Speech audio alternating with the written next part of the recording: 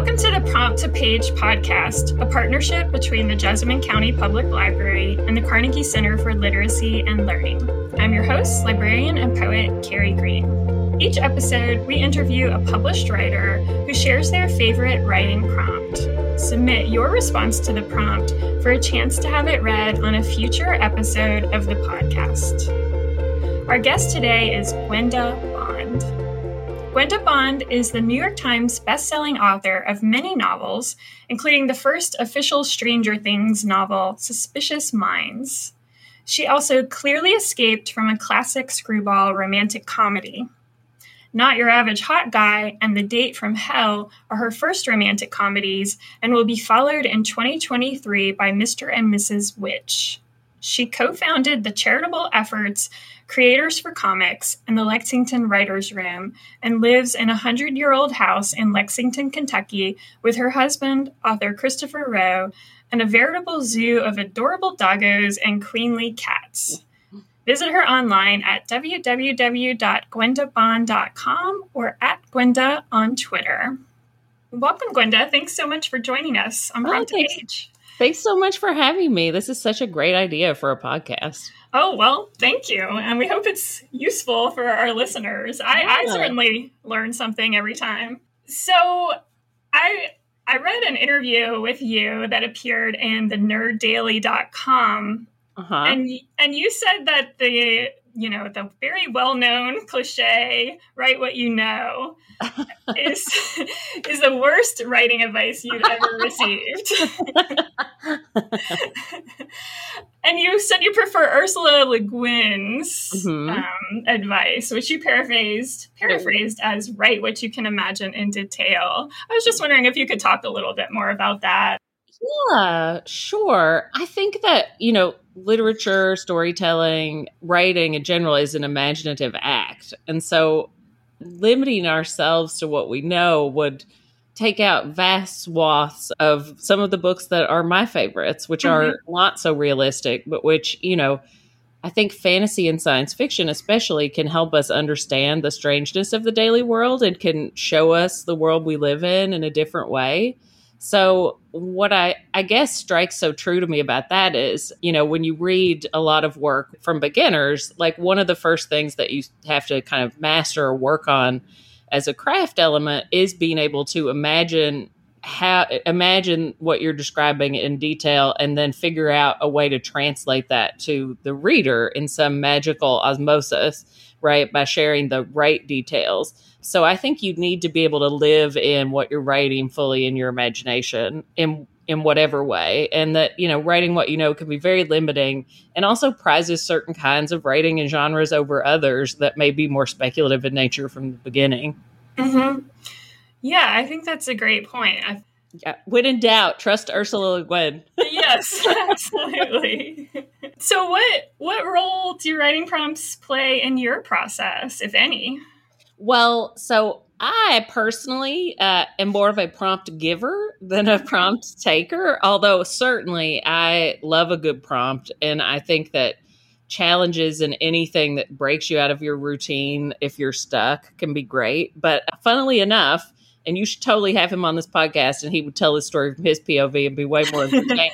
But my husband, Christopher, one of his most famous short stories that was shortlisted for every major science fiction award, The Voluntary State, which there's a novella coming out in that world within the next 2 weeks. And it's like a future version of Tennessee and Kentucky that is this sort of universe that several of his stories take place in.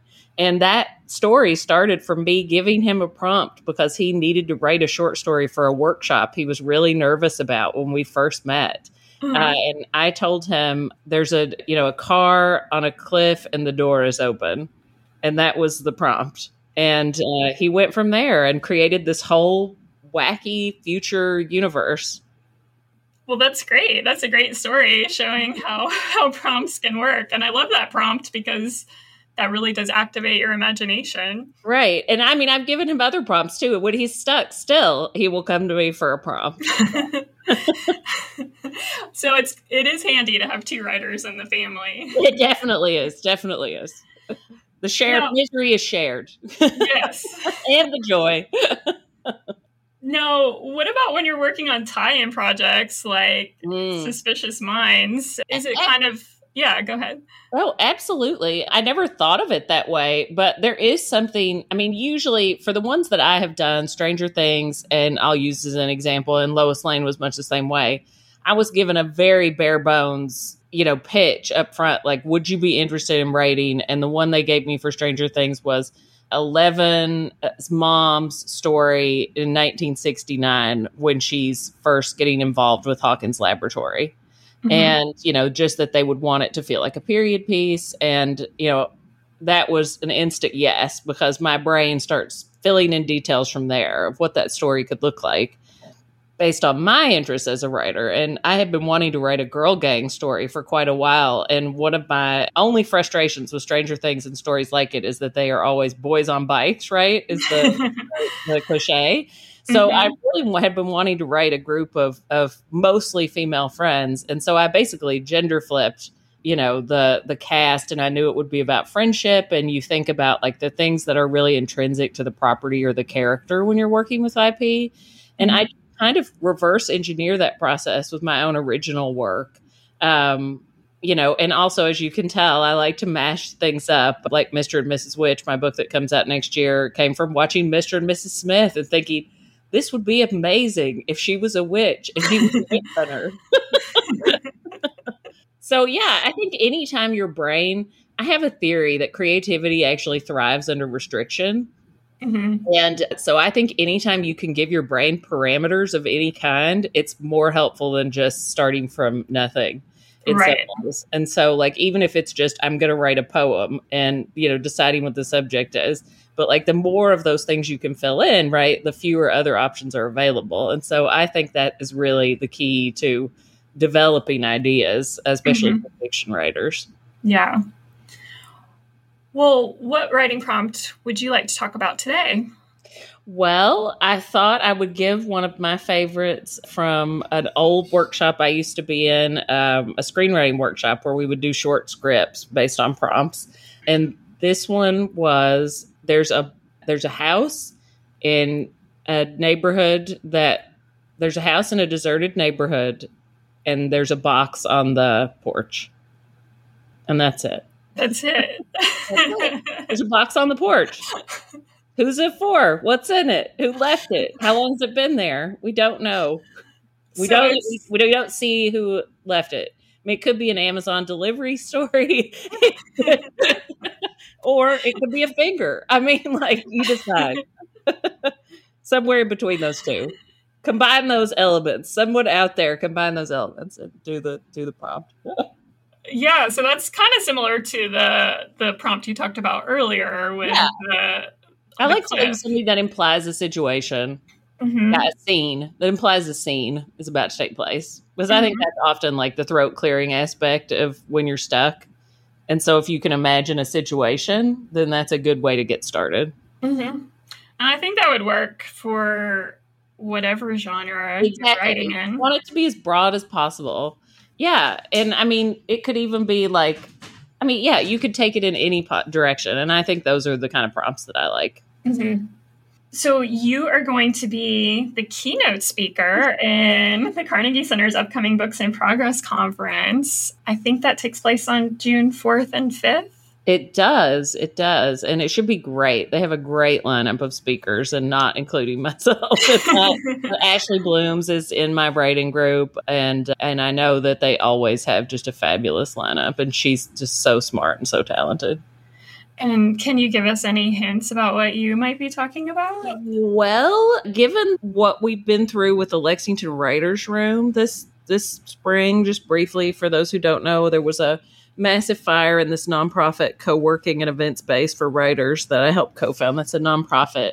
And it basically wiped out everything. We found out yesterday we literally got like 7 desk spaces back. Oh. But we rallied and we've regrouped, and we're well underway. Like, we're literally having a party to put together like office chairs and stuff in our new space, the old Common Grounds coffee house location on High Street. So I'm going to talk about the importance of community to writers and how to be a good literary citizen and how that can help your work. So, yeah, I think that's what I'm going to talk about because it's something I've been thinking a lot about this spring. And I do think it's super important. And people who come to a conference like Books in Progress are probably seeking that and are the kind of people who it will inspire their work if they find connections with other writers.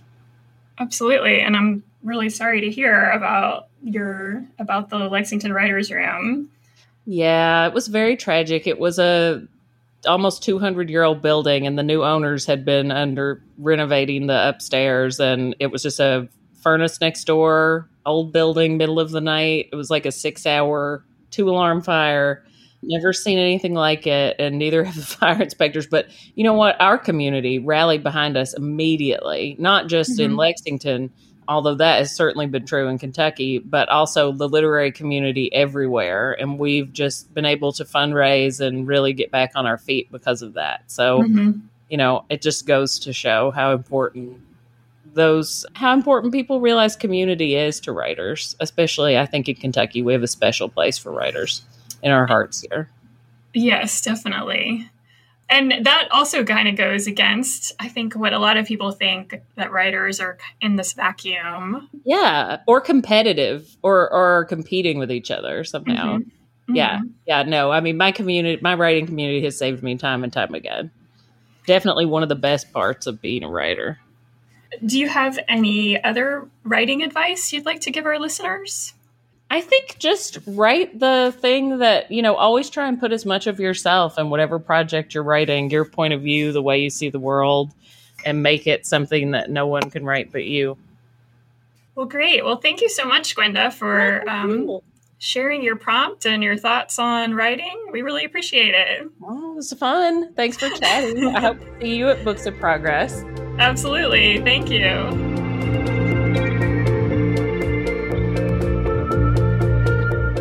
Thank you for listening to Prompt a Page. To submit your response to Gwenda's prompt, visit our website at jesspublib.org/prompt-2-page. We'd also love your feedback, so please visit our website to fill out a quick survey. Survey participants will be entered to win a $25 gift card to Joseph Beth Booksellers. We welcome you to join the Jessamine County Public Library's Prompt Page Writing Group, which will meet on Wednesday, May 25th at 6 p.m. Register on our website. To learn more about the Carnegie Center for Literacy and Learning, visit carnegiecenterlex.org. Our music is by Archipelago, an all-instrumental musical collaboration between 3 Lexington-based university professors. Find out more about Archipelago, Songs from Quarantine, Volumes 1 and 2, at the links on our podcast website.